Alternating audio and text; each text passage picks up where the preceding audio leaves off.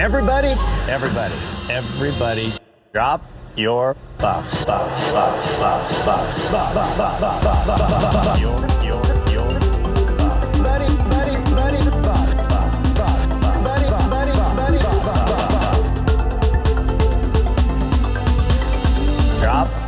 your buffs. Welcome back to Drop Your Buffs. I'm Sean Ross. I'm Evan Ross Katz. And we're continuing our Traders recapping with episodes 7 and 8. I would say some big episodes. Especially 8. I think 8 is a series high. For sure. I feel like if you've never seen the Traders or just like reality television, reality competition in general, it's like you should watch the Traders episode 8. Like you need no context to the game or even who these people are. It's just an entertaining episode of television. Yeah. Well, let's save our thoughts on 8 and talk 7 for a minute here, because we were left at the end of 6 with a big cliffhanger where they asked Cirie, well, who do you think is a traitor? And we get big dramatic music. Well, we come back and it turns out she had nothing much to say. Right. Like, what a bad cliffhanger. Yeah. I mean, it's a good cliffhanger, but it's a bad payoff. Yeah. Yeah. Because she basically says, well, I don't know. I'm going to go with the group.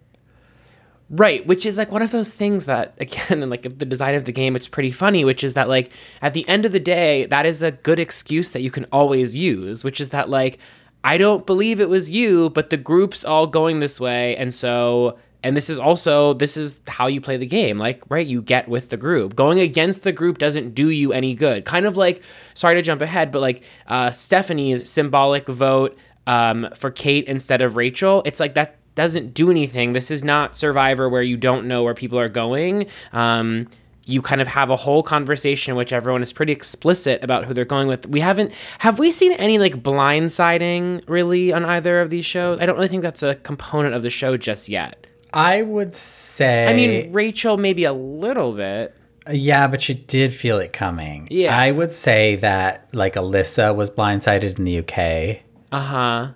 I would say potentially Amanda was blindsided. I was going to say that, but something about Amanda's disposition in the round table made it seem like she knew more than we, the audience, are being led on. I think Alyssa was a blindside. I'll say that. Okay, fair enough. Okay, so it's not unprecedented, but the point being, it's like, even if Cirie were really catching Cody off guard here, which maybe he was caught off guard by it, at the end of the day, I could see someone like Cody easily being like, Cirie, you made a smart move. Like, I'd want you, as a fellow trader, if my time is up, I want you to have cover here. So I don't think it was like as ballsy of a move as the show made it out to be. Mm-hmm. Yeah. So Cody does go home here, and it's our first trader lost. Yeah, I gotta say, like, it wasn't as satisfying as I wanted it to be. Yeah. And I think this goes back to, like, I've been saying this for a while now, the dud casting that is Cody, which is that, like, you kind of want him to be, like, a bigger asshole than he is, but he's not. He's just kind of, like, a nothing burger. Like, he's very game body in that, like, at least if, had it been Christian that went home, I think it would have been a little bit more vindicating. But, like, Cody, like, he doesn't have enough personality to hate him. So him going home is sort of like, okay, good in the fact that, like, I don't have to deal with him anymore. But it wasn't the same feeling of, like, a Russell going home, in South Pacific or something. It was nothing to that level because Cody is just, he's Cody. He's there. But now he's not. Mm-hmm. Russell wasn't in South Pacific. Redemption Island? Correct. Yeah. Would have been satisfying to see Russell go home in South Pacific, though. That would have been great. Okay, I might be starting a total rumor, and maybe you would tell love me to if start a rumor on this podcast. I heard rumblings of Russell being in the mix for something. Am I like mind bending? Like a Survivor or something? No. A Traitors season 2 something? Russell and the Traitors would be good, actually. I would like to see that. He'd be fantastic. I'll give this a think and come back when I don't know, that name The popped challenge? up and Surely not. Yeah, He's like 4 feet tall. I don't know. Okay. Anyway. Okay. Looking forward to seeing Russell back on the screens. Yeah, I mean, Also, wouldn't it be funny if like Russell came back and like did a total 180 and was like a total sweetheart? And was like, I know how I used to be, but like with time, He found God or something. Yeah, exactly. And he's like a total like a cuddly bear. Yeah. Unfortunately, he has a Twitter account, so we can deny that that's happening. Yeah. It's easy to fact check that one, but yeah, I hear you. It would be interesting to see an about face from that kind of a character. But on the Traitors US, Russell is not there. Cody's gone home. And we have 3 people on trial still. We have Kate, Rachel, and Angelica, whoever that is. And one of them has to be murdered. And they go with the whoever that is, which I do appreciate that. Like, they are taking care of business in terms of like getting some of these duds out. I think that's one of the most satisfying things about this show because it has really good pacing. I mean, I do prefer how many episodes was UK? 13, 14? 12, I think. Okay. So like I do think we could expand to a few more episodes. And I think part of that is because they brought back the people that had originally gone home in the UK version. But I think one of the big flaws of especially modern Survivor is those first few weeks when you have 18 players and you're just like, who are all these people? There's no stakes. And I feel like this show, in the same vein, it has that same issue where it's like there's tons of duds, but you cycle through them really quickly. However, I'm thinking about Australian Survivor where there's like 100 people and I'm like, I'm perfectly happy with the pacing. Again, I've only seen one season. I do find it can drag a little. I do sure. find Australian Survivor can drag. Yeah, I'm sure. But yes, I do think it's nice having 2 people out per episode. That said, this is one of those shows where like 1 minute you're at the round table and there's like 20 people, and then it's like you literally are at the next round table and there's like 5 people there. It's just funny how it moves very quickly, especially when you're binging an episode or binging multiple episodes where you're like, wow, this game moves fast, but I like it. Can I ask you, have you only watched to 8? Yeah. Okay, I wasn't sure if you were going to rush to completion because you were interviewing the host, Alan Cumming.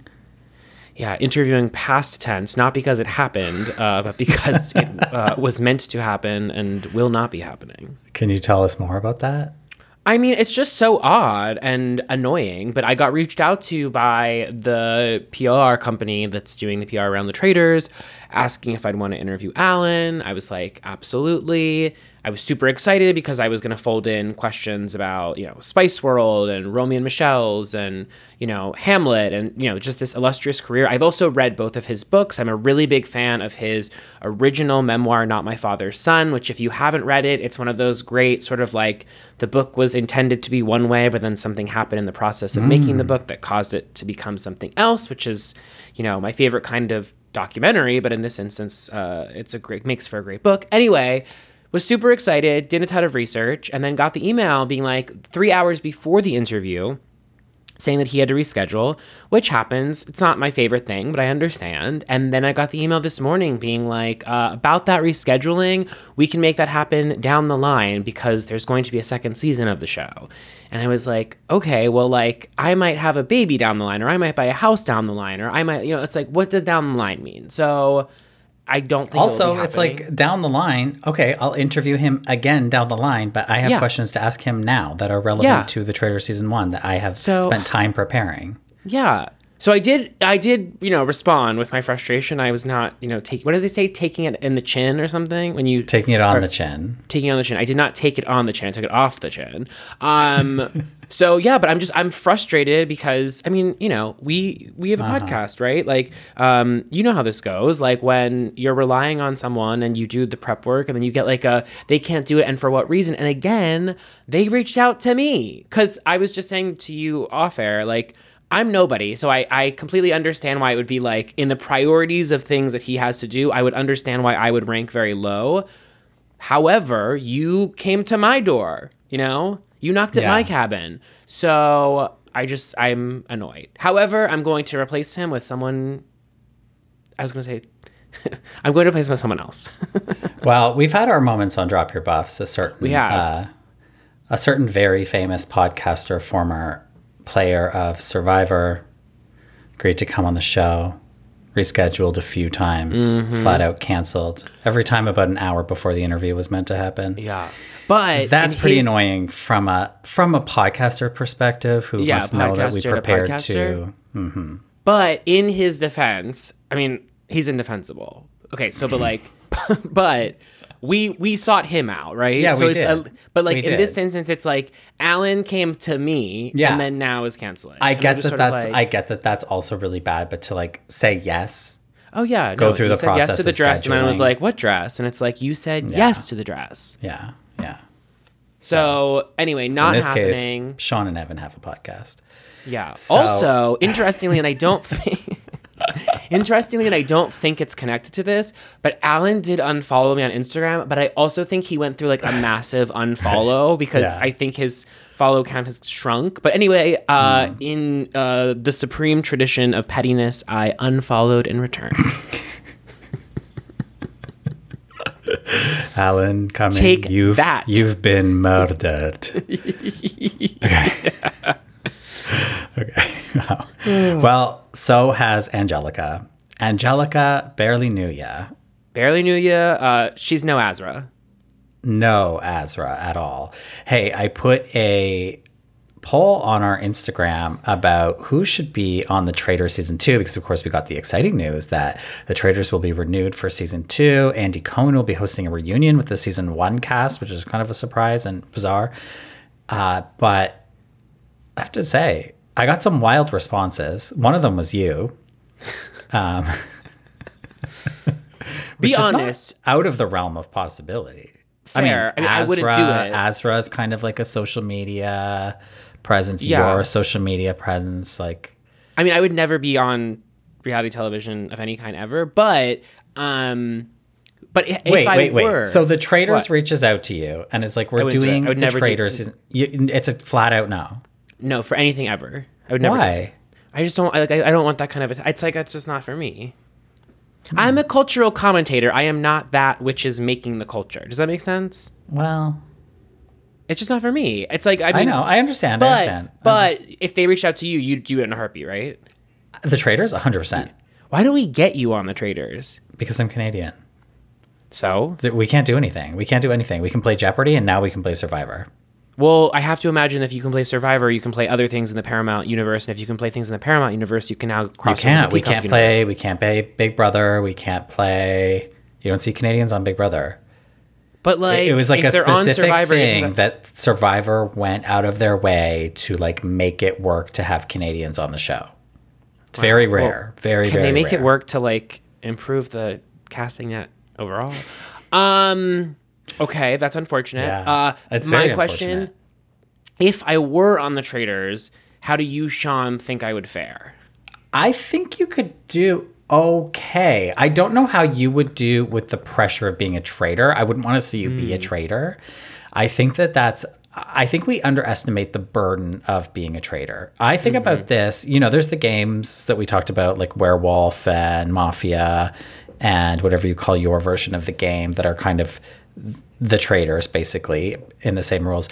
I've never played any of those games, but there is a game I don't know if you're familiar with the Jackbox series of like party games or like video game party games. Quiplash. So in one of the Jackbox packs, there's a game called Alien, which is a very similar idea. So everybody on their phones, like 2 people in the room are assigned the role of alien. And you basically just have to convince other people that you're not the aliens. It's the exact same as the traitors.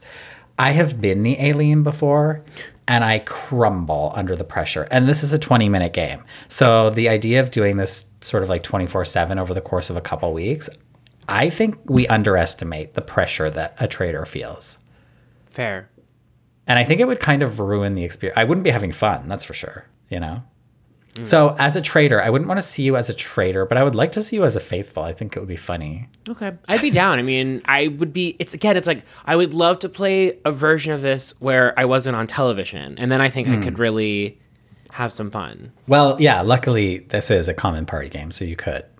Now, zeroing in on Angelica for a moment, I'm on her please. Instagram page right now. Okay, great. Perfect. Did you know that Angelica is a podcast host? Oh? So interestingly, Angelica, her Instagram profile links to her podcast Instagram page, which her podcast is called Real Talk, TAWK. And it's CBS Big Brother's Tommy Bracco and Angelica Conti and Uncle Phil Bracco What? talk all things reality TV. So what's interesting about this, and this was not a part of Angelica's narrative at all, is that she's a super fan. Wow. Is Tommy I think I have some Bracco tips and- like, is he a well-known player? Tommy Bracco, I've Yeah. never heard of him. Is he on the challenge? He appears to not be a very popular player from a cursory glance. He's got 185,000 followers. He's on the challenge. He's on the current season of the challenge. Okay. I've heard this name before. Is he dating Angelica? It looks like he's dating this man. But then there's a pic of him kissing Angelica on the cheek. Well, that's probably because It's he's cheek gay. for a reason. Unless this is his girlfriend.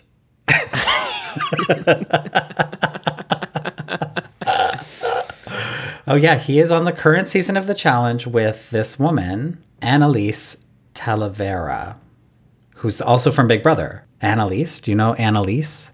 No. Okay. She's on CBS The Big thing Brother, about Big The Brother Challenge, players is and it's like- TikTok. If you don't do something iconic, it's hard to like stay in the memory. Right.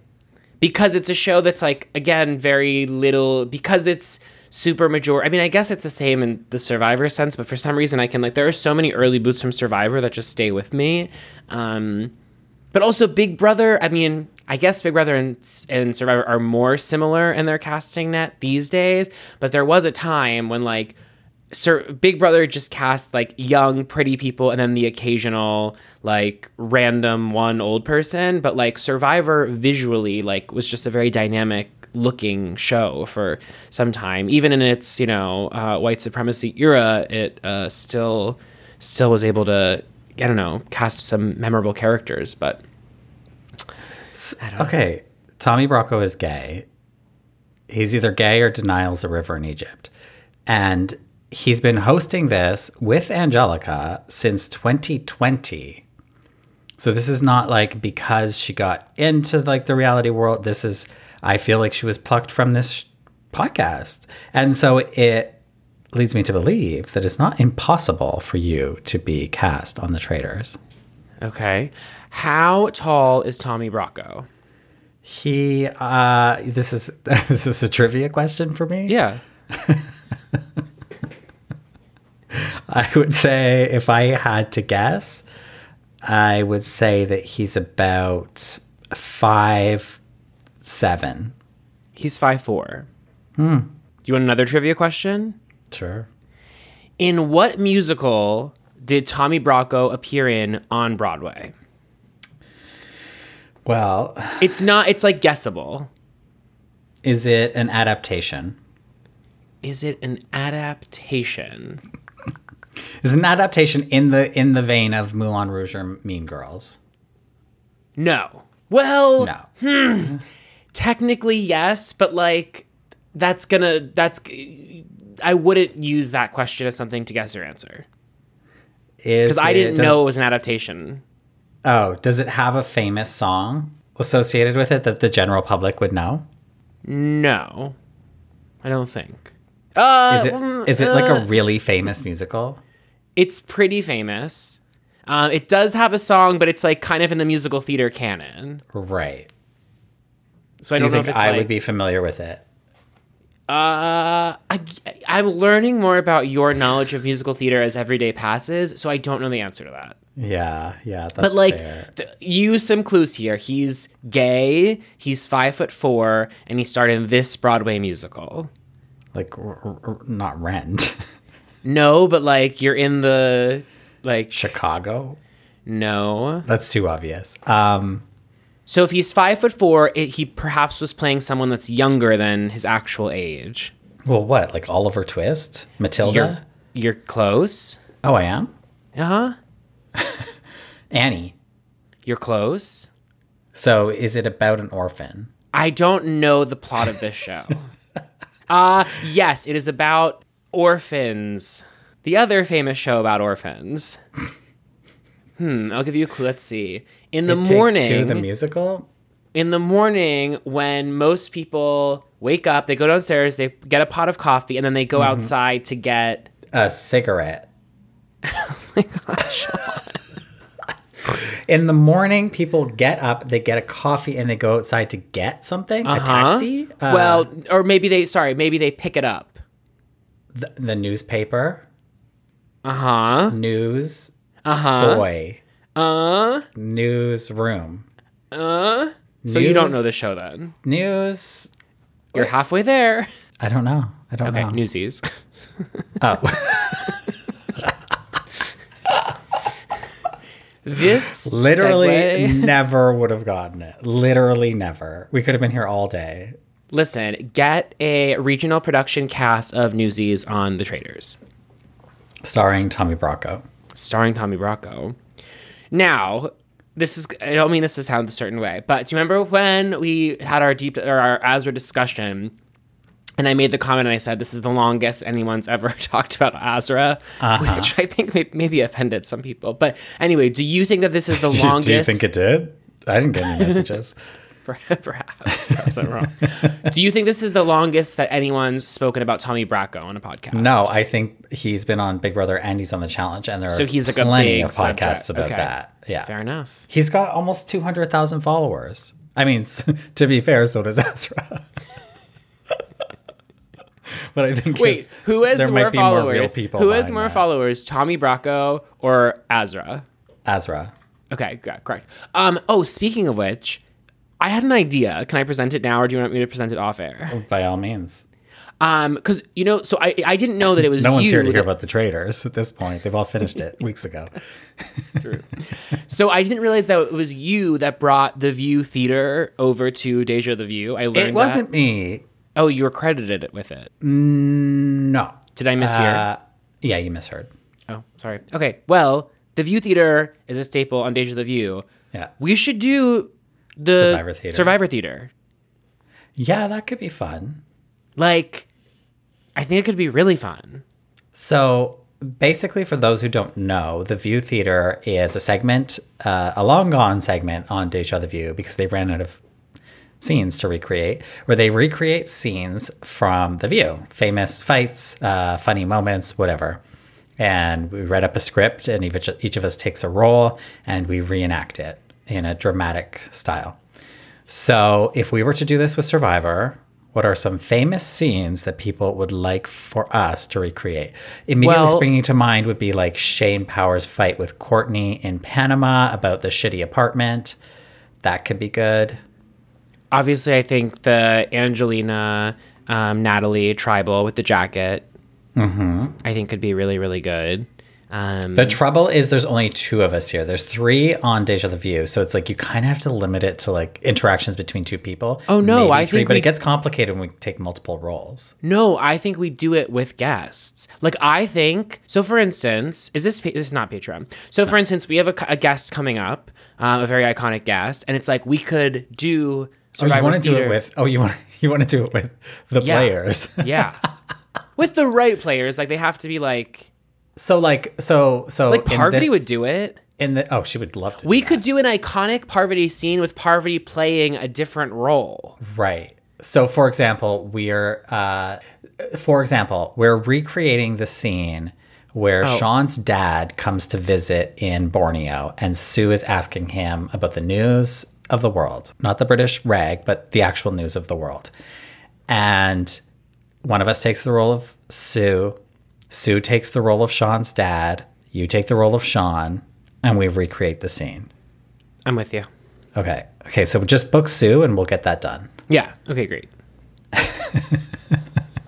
Okay, perfect. I would love to hear people's suggestions of iconic scenes that we could recreate because there's probably love some that. good ones. And it's like, I'd like to stay away from final tribal speeches. There's probably some that we could do. Like, I would love to do the Helen Glover speech, but that's just like me. I just might release that as an episode, just solo.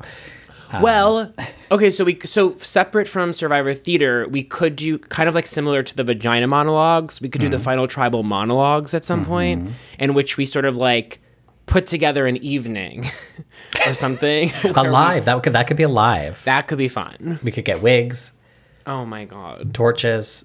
We're working. Well, hey, the CVS store is now selling a life-size cardboard cutout of Jeff Probst. Don't know if you've seen this.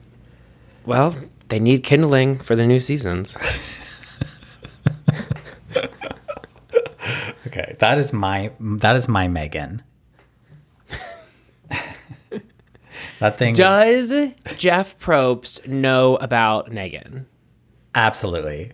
Jeff Has Probst Jeff- just posted this reel where he's promoting the Grammys, which are on CBS, and it's so weird and out of. I guess it's not totally out of character because he did host Rock and Roll Jeopardy, but he's sitting at a piano, but it's so awkward because the piano is open, so the lid of the piano is open, so the keys are exposed, but he's got his arms resting on the keys, and like if you rest your keys on or if you rest your arm on piano keys, it'll make a big noise.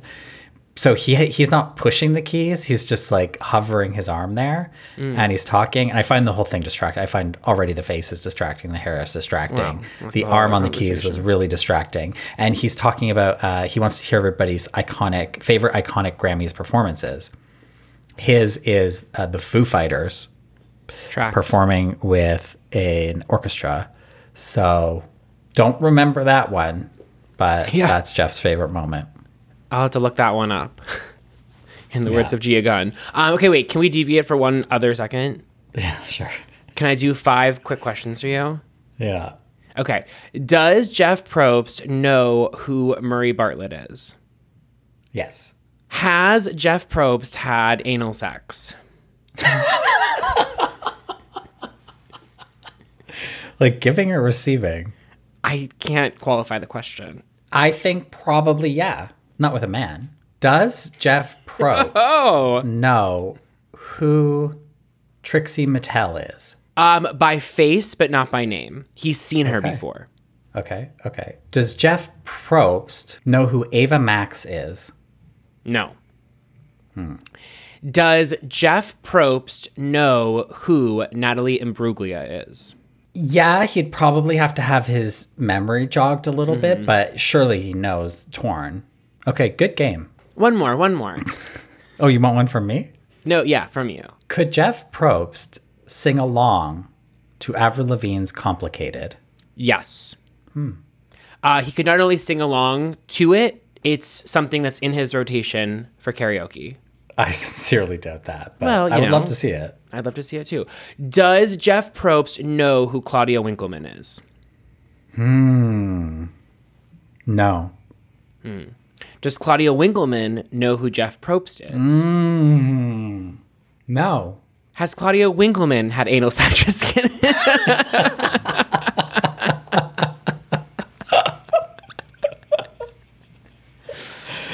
Oh boy. Okay. Can we go back to the traders? Sure. I'm quite curious about how your thoughts on Kate have evolved because she is getting a slight attitude adjustment here in these episodes. She's waking up to breakfast when Angelina is murdered. She is, first of all, she wanted to go home. She didn't want to be there. Now she's ready to move into Angelica's room because it's nicer than hers. And I think by the end of episode 8, we see her like back all in on the game. Yeah, so I have like a lot of questions about the room situation and like how that would work out, that someone would have a better room. And also like, so I'm assuming they're at a hotel and it's like, there were 20 people cast on the show. So there's 20 hotel rooms how was Kate seeing Angelica's hotel room? Good question. Unless they're staying at like a giant Airbnb. Unless they're actually staying at the castle. I know we had to confirm that they weren't. We did. There's an interview in which it's confirmed. Unless, okay, let's reach out to a cast member and come back to this. I feel like can you message Stephanie LaGrossa? I'll message Azra. Like, get serious. And then my thoughts on Kate. I mean, great. I think it's good that we had sort of dead ended where we left off with episode 6. There weren't many places to go. But it still just feels like no one likes Kate. And also, did you see Kate's tweet from earlier today? No. So Andy Cohen, who you mentioned will be hosting the reunion, he tweeted out saying, like, do people have questions that they want me to ask? And Kate responded, this is a very odd tweet, but Kate is an odd bird. She quote tweeted Andy and said, "Not Kate Chastain from Florida wants to know why Ari is doubling down in interviews about calling Kate Chastain, quote, a cancer in the group." So it's like, I feel like Kate comes from the school of reality television and is like, I'm going to instigate. But I feel like the tweet's been up now for 3 hours. We've got 1,000 likes on it. I feel like that kind of tells me, you know, where Kate sits in the pantheon. Just doesn't quite have like the snap of like, you know, a Candace Dillard from Your Real Housewives of Potomac firing off a tweet like this. But anyway, yeah, I feel better on Kate than I did last time we touched base, but I don't think I'm like warming to her. How are you feeling about? I'll say I really warmed to her in these episodes to the point that I love her. Yeah, Is she mother? She's sister. Okay. Not sister like James Charles' sister, but she's sister. Yeah. She's a sister to me. But one thing that this does make me think of, because you brought up the breakfast, a huge qualm that I have with the Traders US is it should be mandated that when you walk in for breakfast, you have to hug everyone. I feel like they broke free of that very quickly in the US, probably because they just don't like each other the way the UK cast genuinely did. But that is like a huge part of the game. That is like one of my absolute favorite things about it that is lost on this season. And once you stop the hug tradition, you know, it's like you have to keep it going or you lose it entirely. So I really hope that with season 2, that becomes a bigger part of the culture of the game. Well, I think a lot of things are going to have to change in season 2. I think they're going to have to change the way that they murder people. What I would love to see is, and what's so great about a reunion coming is that we are going to finally be able to have reactions from the exited players about who the traitors were. I think that's missing from the current version of the show. I would love to see that when somebody gets murdered, like they don't find out in a confessional, like there's a special room or something, or they go to they're summoned to the turret and they face the traitors. And we have this moment where they find out who the traitors are. I think that would be really special. And then that's the way the audience finds out instead of which is how they get around the breakfast thing and like who comes in and what order reveals who was, you know, potentially up for elimination. It'd be so fun to get those. It would be so fun to get those reaction shots of every single person finding out who the traitors are. Yeah, totally. So, yeah, I think that needs to be changed up, but... I mean, another way would be, like, that the traitors could leave a video message for the eliminated contestant, and that way we kind of get the reveal in, but it kind of makes it simplified. Yeah. They FaceTime them. From the turret, yeah. From the turret. I like that. Yeah, but the Wi-Fi could be shoddy in there.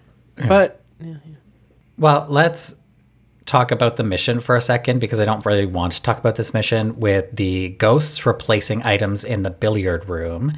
This is a US exclusive mission. We did not have this one in the UK, and I have to say, I don't know which mission it was swapped out for, but if it was swapped out for the sheep herding mission in the UK, then oh my god, that was iconic, and this was not. Well, is it? I mean, it must have been. Well, no, because there is another mission still missing from the US because of the episode. Okay, wait. Did we get the final mission from UK? Is it the same for US? Do you want to know? Yeah. Yeah. Okay. Do you want to know what mission's missing? Yeah. The blindfolded bridge. Remember they walk across oh my the god, bridge that's the penultimate. Yeah.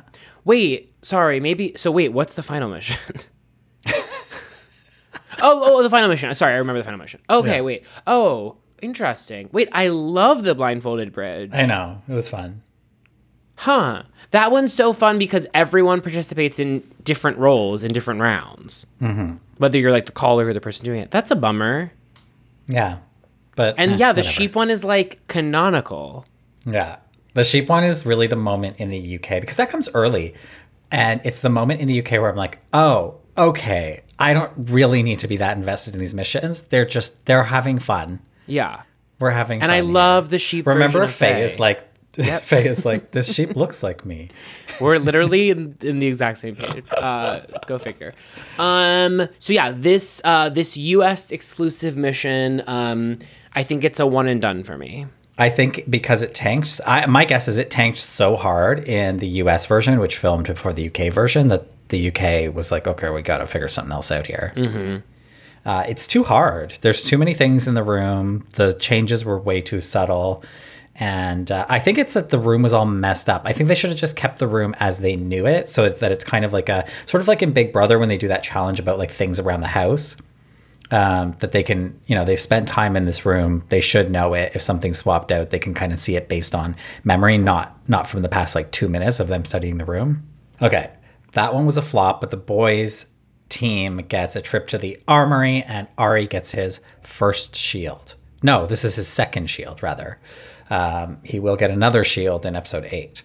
So there's something going on with Shelby here where she's kind of being isolated. We're hearing a bit about, especially Kate, talking about the clique. And I don't know who's all in the clique, but I think she's referring to like Stephanie, Cirie, Rachel, Andy. I don't know who else is in it. Probably Cody was in it, but this is like the clique that she's talking about. Well, they're just making the decisions. They're always voting together. They're just deciding who's out. And she's talking about Shelby's not in the clique. And I think some people are feeling like Shelby could be a traitor. Others are not. They're feeling conflicted about it as well. And we get a little bit of Shelby's story that she's a single mother and she like really wants this money and it would change her life. And it's just a shame, I feel like, with this kind of a character. One, that she's a little quiet.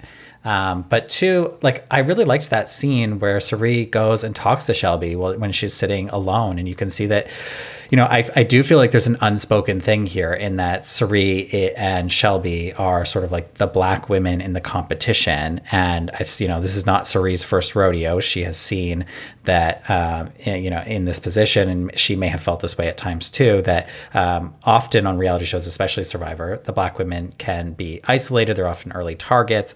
And so I think she's like sympathizing with her, not just because she likes her, but there's also, I think she's recognizing what's happening in this reality TV environment. And I really like this moment where she goes and like, she is a traitor and she has an interest in Shelby going home at this time, but she's having like a human moment with just somebody she's seeing kind of isolated from the group. Yeah, it reminded me of Cirie's moments with Michaela in Game Changers, where similarly, Michaela was sort of like not vibing with the group, and Cirie had to like go over and kind of be like, this is what you need to do.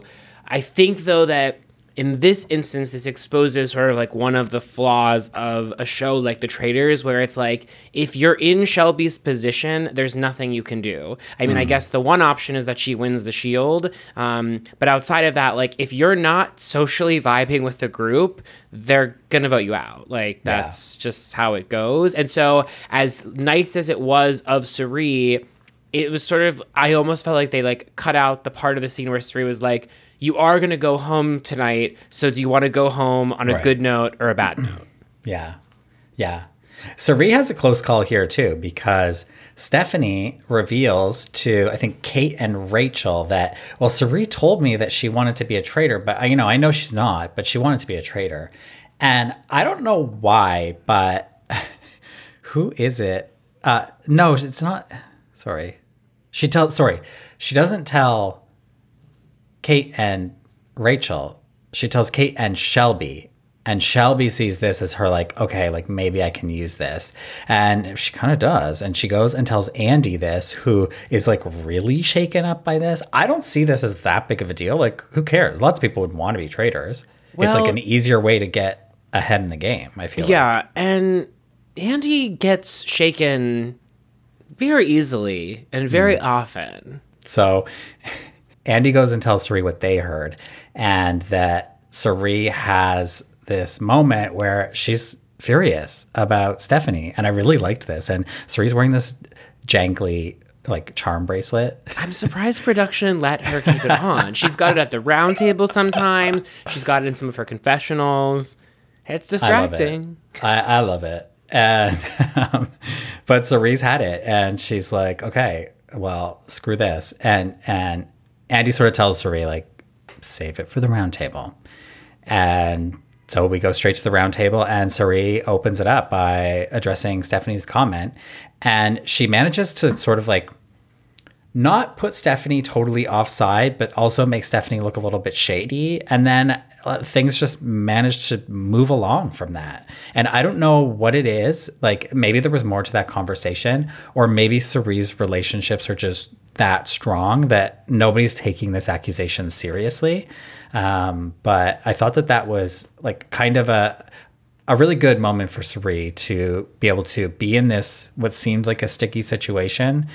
Maybe it never was a sticky situation. I mean, maybe it was just trying to look like maybe Shelby can get out of this sort of thing. But I think it is a testament to Cirie's relationships in that house that this comes up and nobody is like, oh, maybe we need to look at Cirie differently.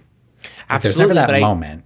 But I think this, to your point, exposes one of the issues in casting some people who know each other ahead of the game, because it's like in Cirie's case, you have like her pre-existing friendships with people like Stephanie and Rachel, and then on top of that, she's able to ingratiate people that don't know her who are fans of hers into the fold, whereas like someone like an Azra, who doesn't come in with fans, at least none of her fans are in the game, I should say, because she's got fans. 2 of them are podcasting here right now. But like, it just, that's, and 190,000 of them are in a bot farm in Russia. Hello. Shout out to them. I do think that is one of the tricky things. I mean, and again, I haven't seen the last 2 episodes, but I know a few things, and I won't spoil right now for anyone else who's on a similar journey to myself, but there's just a way in which like Cirie was so primed for, and again, I don't know who wins the show as I say this, but I just think Cirie was incredibly primed for success on this show. And I think she is extremely good at the game and like blah, blah, blah, but it's just like there was so much working in Cirie's favor. Yeah, totally. And so the conversation moves over to Shelby, and there's like a good argument for Shelby here, because people are asking why she was voting with Cody against Rachel in the previous round table. And, she tries to get out of it, but I don't think she does a great job. Kate is, meanwhile, like still happy to be sent home, and she's very convinced that Shelby is not a traitor. And she's like, I would rather you send me home than Shelby, which is nice. Like, I mean, like, it seems, I guess Kate has I don't know if I'd say a bond with Shelby, but I think she feels for Shelby because she's also not part of this clique, like she says. So can I ask, do you think that the producers ever forced people to have conversations? Because there's a moment, I think it might be in the next episode, where Kate goes in to talk with Andy, I think it is, and I just was like, there's no way Kate, like, and also in this moment with Shelby, perhaps they are real friends, but part of me is like, did the producers say, Kate, like, if you're going to be here, you need to, like, go have scenes with people, you know? I don't know, but, like, do you think that all of these scenes are organic scenes of Kate wanting to have these conversations? Tough to say. I do think, like, after Shelby is banished and revealed as a faithful, and people feel badly about that, I think because it was clear that Shelby could have used the money. And then there's that scene where, who is it? Ari, I think, and maybe Rachel. Somebody else is outside, or maybe it's Ari and Christian, are outside in that area with the fire pit, you know, where they did the finale in the UK. And Kate is out there, and that's when Ari tells Kate that she's a Cancer. And but like Kate is making good. She's like, you guys are the ones that did this. Like, this was not on me. I do feel like that sort of situation, that like they're gonna go sit with Kate. I don't know if I buy that. Yeah, like that they're gonna socialize with Kate outside. Right. Yeah, I could see Kate and Andy more so, because everybody seems to really like Andy. And there was a comment somewhere in here that everybody felt like Andy was, of any of the players, the most obviously a faithful. And so I could see a situation where Kate's comfortable with Andy. Mm-hmm. How many followers does Andy have on Instagram? Oh my God. 2,500. They have 7,674. Wow. But do you think that it's a good idea to be going and looking at players in the game's Instagram profiles right now? No. So might want to hold off on that. Noted. Noted. You remember what happened with Aaron? Oh, how I spoiled it for myself. Yeah. Yeah. So up in the traitor's turret, Alan tells Sari and Christian that tonight they're not going to be murdering. Instead, they will be recruiting somebody to join them as a traitor. And we find out in episode 8 that they have recruited Ari from The Bachelor, who previously was not on the show. Now it's time for him to be on the show, and he has accepted the recruitment. He is now a traitor. What do you think about this decision to go for Ari? Boo. Who would you have liked to have seen recruited? I would have loved to see Rachel recruited. I understand the strategy behind the fact that, like, I can understand why Rachel would be a risky move and the fact that she might not do it. But I guess my thought process is, if you're a faithful and the traitors come to you to recruit you, let's weigh the options here, right? Like, what is so advantage versus disadvantage? The way I see it is, at this juncture, there were maybe 9 or 10 people left in the game. I guess it's like the likelihood at it's episode 8, you know what I mean? Like that we're at right now. I mean, I know they didn't know, but we're in the final territory of the game. I mean, Alan does tell them, maybe it's not at the last one, but maybe it's at this one that he tells them there's only 2 round tables left. So right, so 2 round tables left. They've only gotten 1 traitor out, and on top of that, it's not as though there's tons of they're not getting closer to figure. It's it's still just guesswork. It will always be guesswork. In my mind, if you get the letter to be a traitor, it's quite a good decision to not only be a traitor, but then to just target the other traitors at this point in the game. Yeah, totally. I think you want to take it. It gets you much closer to the money. Yeah, so I guess my question is, what is the argument to not accept the offer? Because even if you go to breakfast the next morning, like Christian attempted to do, and is like, the traitors tried to recruit me, it's like, and you, let's say you tell everyone that, it's like, even if they do believe you, it doesn't give anyone any information as to who the traitors are. So it's, again, too, part of me is like, if I were the traitors, I wouldn't want anyone else. There's this thing where it's like, oh, of course they should want someone. It's like, if anything, I would take someone with the intention to be like, let's take someone that we can knock out the next round. Yeah. Like, who's someone that we don't think we could... Oh, I guess you'd be murdering them. Didn't somebody in the UK turn down a recruitment? Yes. I feel like that's why they had to give Kieran the ultimatum. Right, but then didn't she go? It was the Alex? girlfriend. Yeah, Alex. But she went home shortly thereafter. Yeah. So it was kind of that's the thing. It's like, if you don't accept the recruitment, then you're easy murdering bait. You know what I mean? So I don't know that there is a good reason to not accept it. Unless you truly believe, I don't think Sari would have tried to recruit Stephanie, but let's say Sari wasn't a traitor and we had somebody else. So we had, let's say Kate and Christian were traitors and they tried to recruit Stephanie. And Stephanie knows from Snake in the Grass that there is no way in hell she's going to be able to pull this off. Mm-hmm. She's probably better off attempting to continue as a faithful.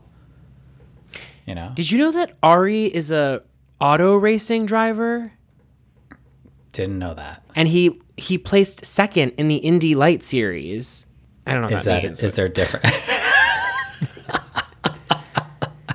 But basically, it's like Ari is similar to Ryan Lochte in the fact that he had a legitimate career before. Well, usually the Bachelors do. Oh, I don't know. Usually the Bachelors are successful or rich in some way. Oh, okay. Yeah. Be careful looking people up who are still on the cast, by the way. Okay. Yeah, I think it's a bummer that Ari's a traitor. I think Ari's a bummer. And I do think just in retrospect, looking back at the 5 men that they brought in, the celebrity men, it's like you get Kyle, Cody, Ari, and... Wait, Kyle, Cody, Ari... Who's the other heterosexual?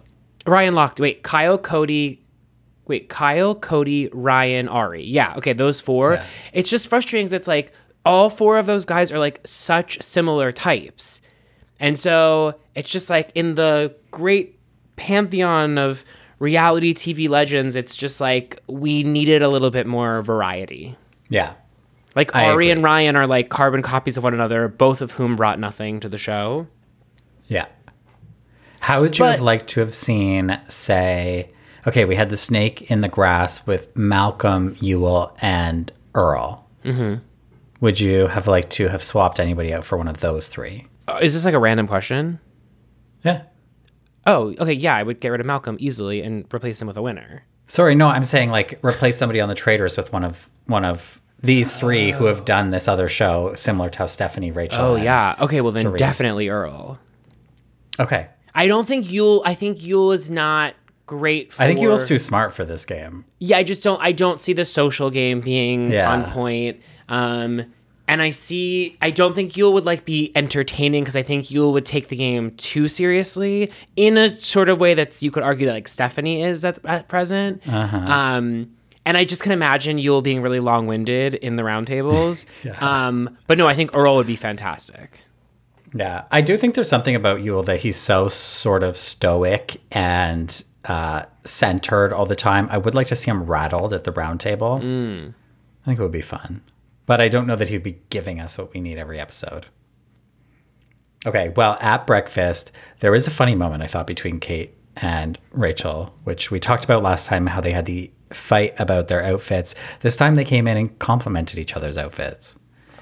And Kate's continuing to make the argument against Rachel, though. She says that Rachel had this quote, which I believe she did, that she said, well, the traders aren't greedy. It's just a game. They're just playing a game.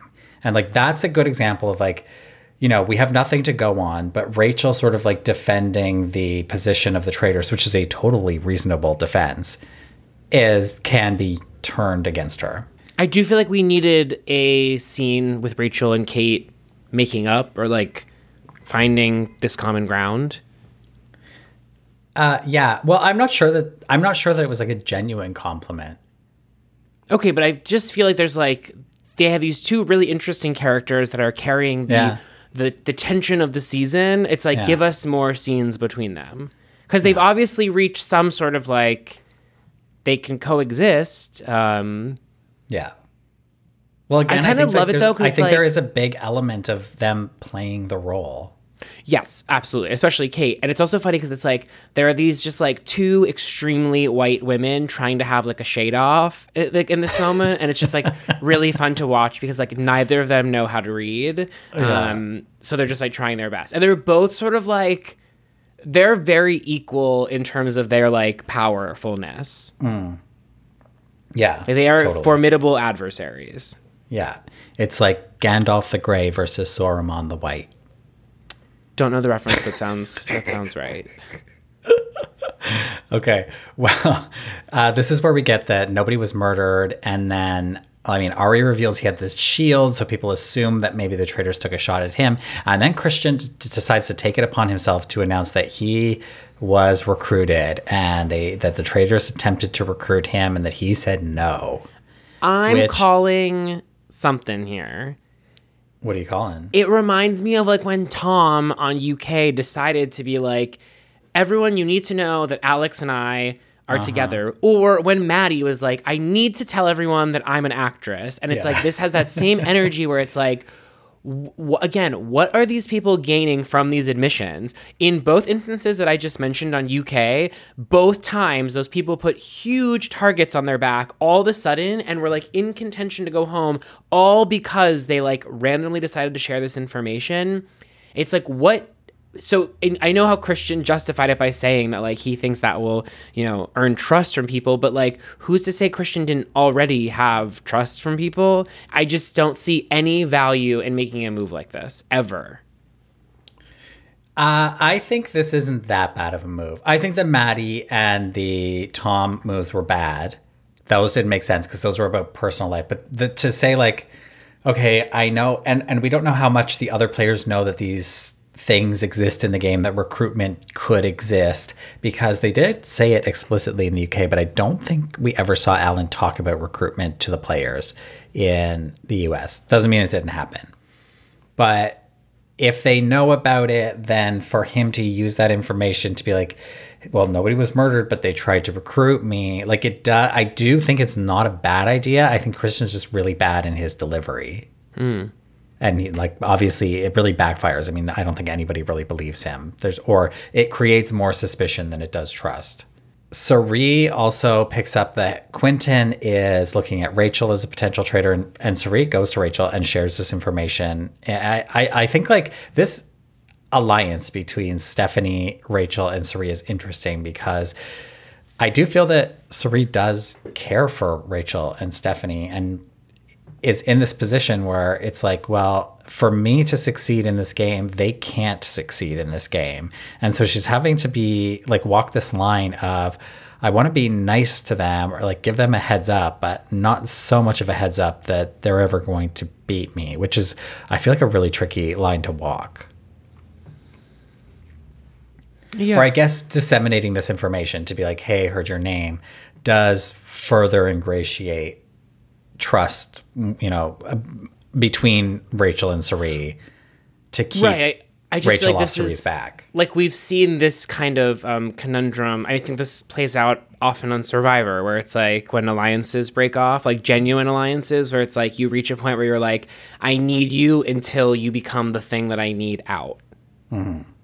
So it's not, I mean, I get what you're saying. I don't disagree. I just feel like it's not like an unusual circumstance to like have to work with your friends, even though you're low key working against them. Yeah. And so the plan here is that Rachel needs to go talk to Andy because Andy is the most obvious faithful in the house. And so Rachel does, and it seems to be going well, but in confessional, we know that Andy is still worried that they could be getting played by Rachel. This is going to Andy's come back worried in a big way in the round table. Yep. Okay, let's talk about the mission because it's the cabin mission, and I feel like it is the best mission we've had yet on U.S. Traitors. And dare I say, an improvement on the UK version. No, I don't agree. Oh. Sorry, but Well, like in the Andrea's moment in the cabin in UK is my favorite moment of UK. And I do not think at any point this rose above Andrea. But this might be like, I might have a bias because of my love for Andrea. Yeah, you do love Andrea. Because you think Amanda was the mother of Traitors UK, where I think Andrea was the mother. Although we're in agreement. We didn't get like enough about Andrea. I think we got a lot about Andrea. That's such a strange comment. Like, she is like the of the non-final five. She is like the star of the Traitors for me. And yes, we needed more from in multiple episodes. Yeah, great, and put her in more. Anyway, Murder on the Dance Floor. We have her friendship with Aaron. I know. We have the dinner table scene where she makes her new friends, which I think you said was one of the best scenes of the show. It is. I'm not saying it's not. I'm just saying that she wasn't consistently in the show. Yes, but by no fault of hers. Like, that's something that we can bring up with the editors. But like, anyway, needless to say, I don't think it rose. Well, she might not have been giving the editors anything to work with. I'm not gonna go there. I'm coming from a place of loving Andrea. I'm just saying. It doesn't sound like it. Okay. Mommy and Mommy are fighting. The thing that I really like about the US one is the bugs, because in the UK we just had them pouring sort of like cold water on the contestants, and here we have bugs that look dead. Also, they're like describing things that like are not present. So, for instance, they're like, "There's rats," and it's like there are mice. Well, I'm just saying, as someone who like hates all creatures, I am not afraid of a mouse.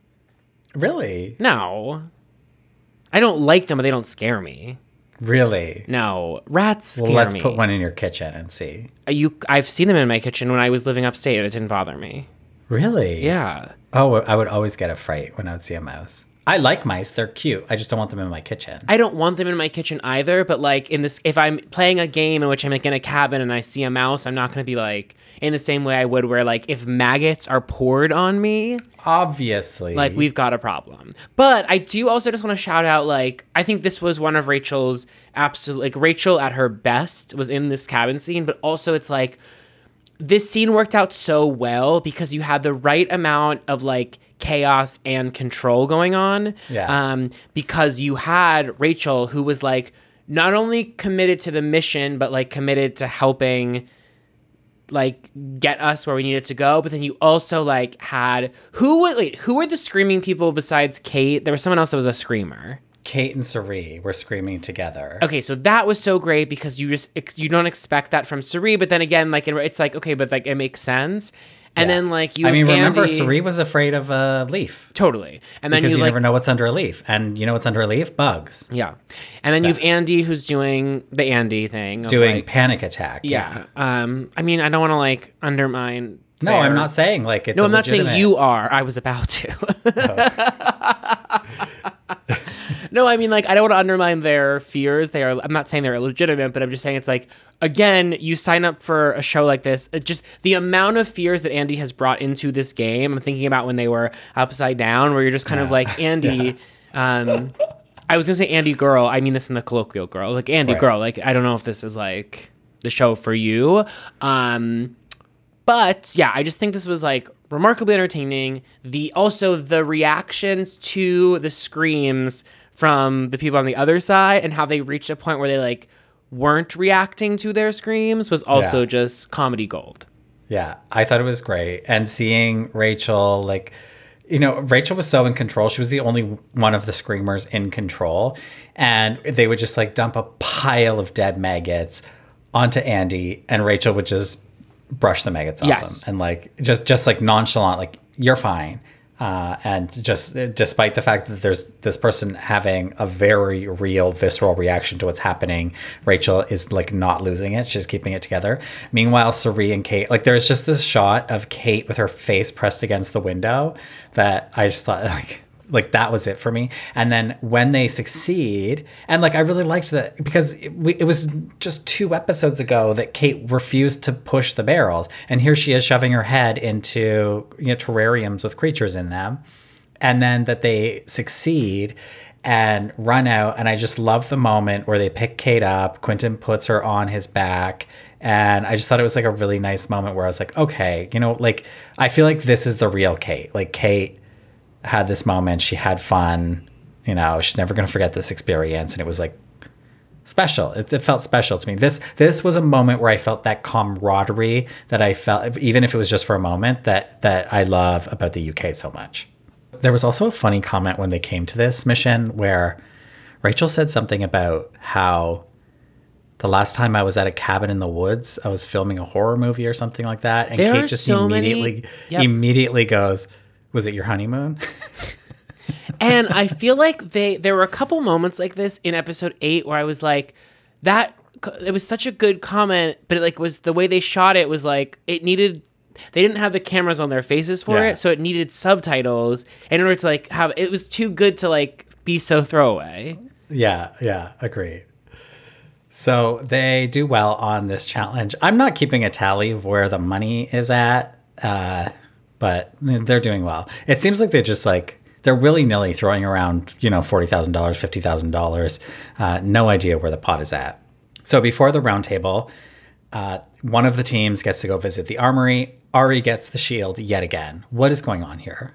I don't know. I don't know what to think. Is it truly random? Is it not? Why Ari? If it's not random, why Ari? Mm-hmm. You would think they would want... I mean, I get like maybe they... No, because the point of the shield is that the traitors... It could fuck the traitors up. So maybe it's just luck. But Stephanie wants to go after Christian as a traitor. The group is leaning towards Kate as we see it. Christian's thinking Rachel and then murdering Stephanie. So we get to the round table and it's truly like, I think, all-time reality great footage. Because Suri's really trying to save Rachel, but she can see the group is going for Rachel, and she has this moment. This is like, I feel like the 3rd time Suri has said this, that she's like, I get into this round table, I just have to go with the group. It doesn't matter how I feel. And in some ways I'm like, but Suri, you're one of the most like influential people. I have seen you change votes time and time again, but maybe in this situation, she's not wanting to put herself out there like that. But Kate lays out her argument against Rachel based on her track record, her playing Big Brother, that she suspects that this was interesting, that Cody said this comment to Rachel at the round table about how cutthroat she was being, and that Kate's reading that as you're being cutthroat because you're a traitor and I'm a traitor and you're coming after me, which is like, I like that as a piece of evidence. Stephanie's laying out her argument for Kate. And then this is where we get the stuff about Andy, where Andy sort of like tips their hand that, you know, that they're going for Rachel. And there's just, I think every shot of Rachel's face just looks so defeated in this round table.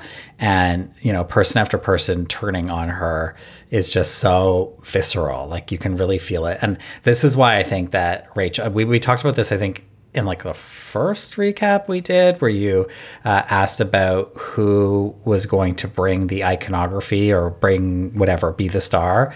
I think I said Rachel, and this was why. I think this is just such an incredible sequence of events. Yeah, it's really fun to watch. Again, it's like sort of like, remember how last episode I was saying that like Stephanie brings everything you want to the challenges in terms of how much she cares?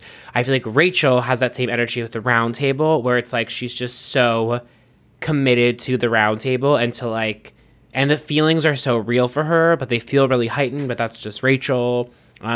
She really came through in this moment. I think it was weird because, but again, this is the show where it's like, how did we get here?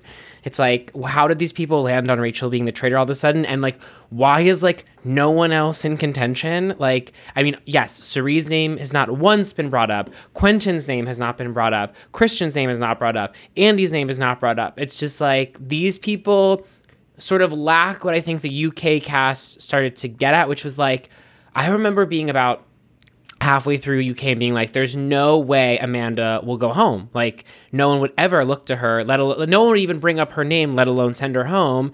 And then lo and behold, she's out of there. I feel like the US doesn't have that same capability where it's like, you can't, there's just so many people 8 episodes in that have never even been, whose names haven't even been brought up. Mm-hmm. Yeah. I'm curious, again, we've talked a lot about this, where it's like, what will season 2 of all of these shows look like? I'm curious if someone like a Cirie comes in to a season 2 and doesn't automatically either have a target on their back or at least gets their name in the mix. Like, if you have this beloved person that comes in, can they go under the radar in the same way Cirie did? I think it's possible because I think it has so much to do with, you know, being in person with somebody, being face to face with somebody and building relationships. I don't know that it's possible to go maybe as far as Cirie's going here, but I think it's enough to get you at least a few rounds. And if you can get that far, like maybe if you're good enough, maybe you can start planting seeds. But I think that that's a skill like that's very rare, one that Cirie possesses and not many other people possess. So it's going to be hard to say. And I'm curious about how the UK will go as well with that, because I think the UK is just less accustomed to sort of like this cutthroat nature of reality competition. And so I could see sort of the season 1 patterns repeat themselves a little bit, which I'm all for. I'm happy to watch that again. I really love this moment from Rachel when I think the last person to talk about, you know, where they're going to vote is Cirie, and Cirie sort of indicates she's going to go for Rachel, and Rachel just has this like defeated moment where she kind of sighs and is like, Cirie. And I just found this whole thing so heartbreaking. She's sort of like going back and forth, swinging back and forth between these like completely defeated and then defiant, where she's saying like, I'm being blindsided, a bunch of fucking idiots. When she turns to Andy and says, I do take it personally, Andy, congratulations, you got played. Like, wow. Like, that is reality TV gold. That is like Sue Hawk, Kelly Wigglesworth. I love, not to say that like Andy is on that level, but that sort of like interpersonal drama, I feel like we just don't get that like real like emotional drama anymore. I feel like the great thing about The Traitors is that the game is so thin that it really comes down, especially at this point in the game, it comes down to these personal relationships breaking down. Like, backstabbing means something here, I feel like. I'm not there with you on this, but really? But I like that you feel that way. Oh, I'm passionate about it. I hear. And then, of course, the votes do roll in. And even while they're voting, just seeing Rachel looking at Suri and saying, Suri, don't do it. I just think the whole sequence of events is incredible. And watching Rachel, like, I felt really bad for Rachel. I felt terrible for Rachel. Yeah, it's a shame. Although it reminded me of who, I don't know a specific name, but it's like basically it's like at least we get to know that Rachel is in 80% of the show. Mm-hmm.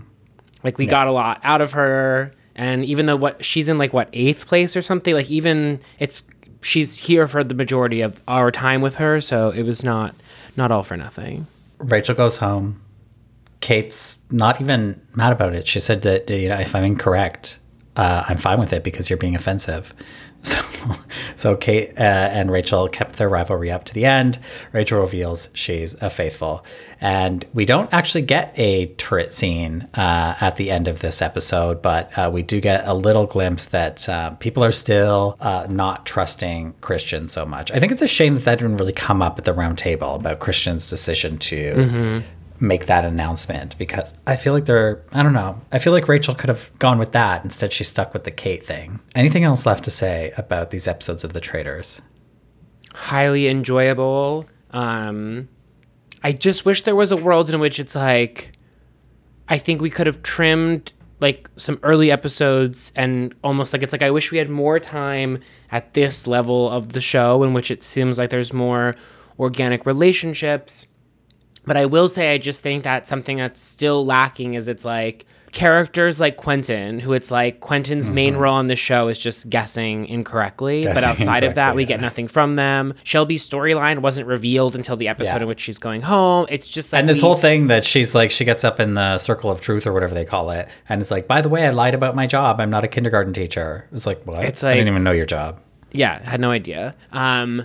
So I still think that it's like, I just wish there was more investment in, because part of, again, I'm always going to be beating the drum here, but like part of what makes the UK show so enjoyable is just that feeling like that, again, going back to the hugs in the morning, where it's like everyone just really grows to like one another and very quickly. So there's the game and then there's the personal. Whereas to your point, one thing that Rachel was able to deliver in this episode was that sense of the personal with both, your Cerise and your Stephanies, but also with your Andys. And I feel like no one else was like sort of at that level where it's like, I just don't get the impression that like Ari's going to keep in touch with these people after the show. And even if he is, I don't care.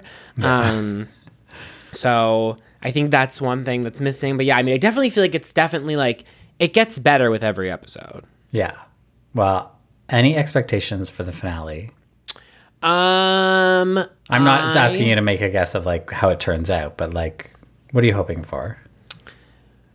In my ideal world, Suri knocks out the two guys and takes it home herself. I don't see how the traitors won't win. So for me, it's more a matter of how many traitors there are. However, I said the same thing while watching the UK, and look how things spun out. So I feel like, though, there's a lot left to happen in just 2 episodes. Yes, there is.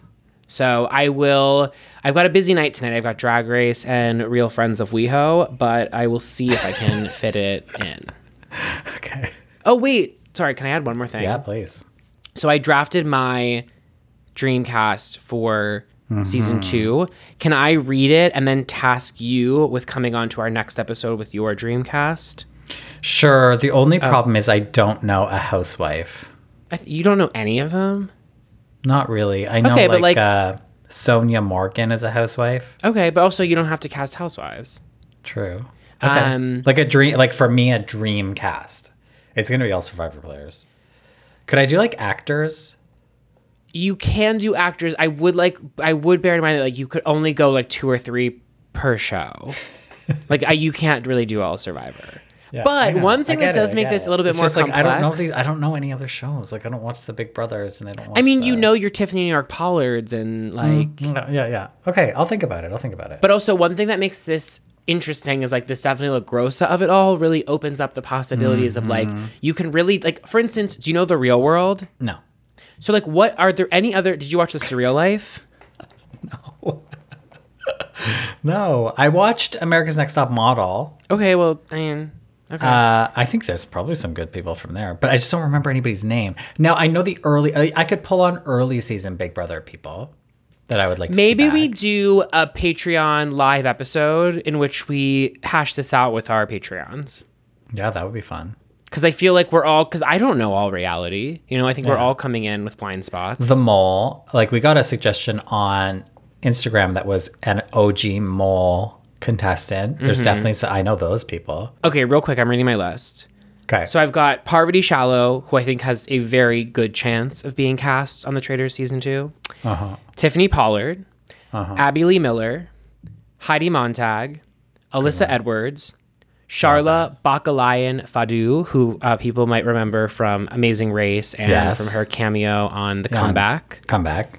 Carla Hall, Amy Robach, TJ Holmes, Kim Richards, James Clement, Snooki, Nicole Scherzinger, Barbara Corcoran, Tamar Braxton, Melissa Beck, Christine Quinn, and Drita Diavanzo. Nicole Scherzinger is so random.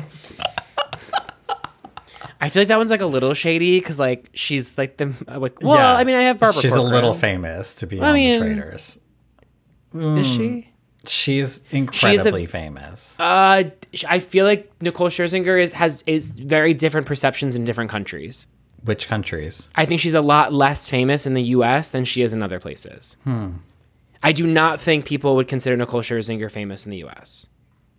I don't believe that. I don't. Okay, I think Nicole Scherzinger is almost like she's not a household name, but I think that's a very recognizable name. I think a lot of people I think a lot more people would know the name Nicole Scherzinger and who that is. Not saying that they like know her career, like all of her solo singles and attempts to launch a solo career, but like I think a lot of people know who that is. Okay, I have an idea. We're gonna build on this question, and I'll save it. Okay. Who's more famous, Nicole Scherzinger or Azra? Nicole Scherzinger. All right, well, let's fix that. Who's more famous on this podcast, Nicole Scherzinger or Azra? Azra. Yeah, mother. Who's more famous, Nicole Scherzinger or Evan Ross Katz? Nicole Scherzinger. Both playing on season 2 of The Traitors, The exclusively on Traitors. Peacock. Oh my god. What if Cut to them. What if they invited you to be on season 2 of The Traitors, and they were like, by the way, Nicole Scherzinger is playing?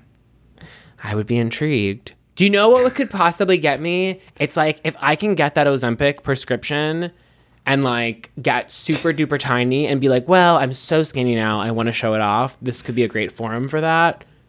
Then maybe we could have that conversation. Oh, okay. I just like there's is this just a, like so how am I going to appear on TV? yeah. Oh, for sure. Oh, well, that's Oh, different. for sure. Because it's like in any other situation, I can control a photo of me or whatever. But the idea of like being filmed from every angle and like mid challenges and like just not. Yeah. And again, I'm not. My vanity issues like are not like extreme. Like, but it just comes to the fact of like I just don't want to have it be something that would cause me unhappiness. You know what I mean? I hear you. I feel like I've done a great job thus far of like I try not to think about like that kind of stuff too much because it can really fuck with you. But I feel like that would cause me to think about it a lot. Right. Oh yeah. I feel like it would be really hard to watch a show, like personally speaking, that I'm on. Like, you see videos of yourself that you didn't film or whatever. Right. You're And I'm always "Whoa, like, is that what I look like from the side? Right. Yeah. I'm always like, yeah. Especially if it's a show with like millions of, I don't know that The Traitors getting millions of viewers. I don't know what their ratings are like, but I'm guessing they're like like Survivor, I think about that, like where it's like, especially a show that's like you're constantly in your underwear. It's like, that's totally. revealing. Totally. Yeah. Okay, we'll be back with Traitors 9 and 10 recap. We are going to finish our Borneo recapping up on the Patreon in the coming weeks. We are going to do our Survivor Season 44 cast assessment. We are On going to Patreon. on Patreon. We're going to do a live Patreon at some point in the coming weeks ahead of the new season in which we'll cast The Traitors Season 2. And we have upcoming interview with someone really exciting, as well as Do you think the person is more or less famous than Nicole Scherzinger? I think they are Close. less famous than Nicole Close. Scherzinger. Depending on the country. depending on the country, but I think that they are equally talented. Although I do think Nicole Scherzinger is really talented. Nicole Scherzinger is so talented. And also, people don't realize how charismatic Nicole Scherzinger is. When Nicole Scherzinger was a guest judge, not guest, she was a permanent judge on X Factor UK, I was won over. I was like, holy shit, this woman is a superstar. Wow. So I love Nicole Scherzinger. She'd be great on The Traitors. She's on The Masked Singer. She's so famous. Do you know how many people watch The Masked Singer? I'm not saying it's good. I'm not saying it's good that they watch it, but okay. Anyways, plus me and Ricard are covering Australian Survivor, Heroes versus Villains. The first week just wrapped up. We did 2 episodes about the first week. Moving forward, we will be doing 1 episode per week. It's really good. 3 episodes in, I am all in on Australian Survivor. The men are so hot. So hot. And I'm sorry to be the person to have this take, but never mind. Actually, I won't. I want to hear it. I want to hear it. I just like cast like really hot people on Survivor again, please.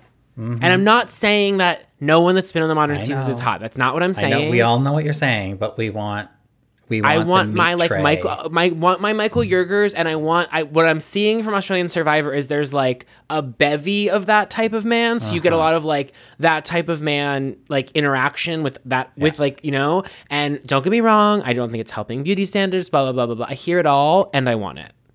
100%. Yeah. It's just fun to watch hot people. There are so many, and they all talk to each other, and they have this camaraderie because they're all straight. And there is a comment in this first week from a gay man watching this happen, calling them the meat tray convention. And I want my meat tray. Surf and turf, baby. Okay. Thank you so much for listening. See you next time. Bye.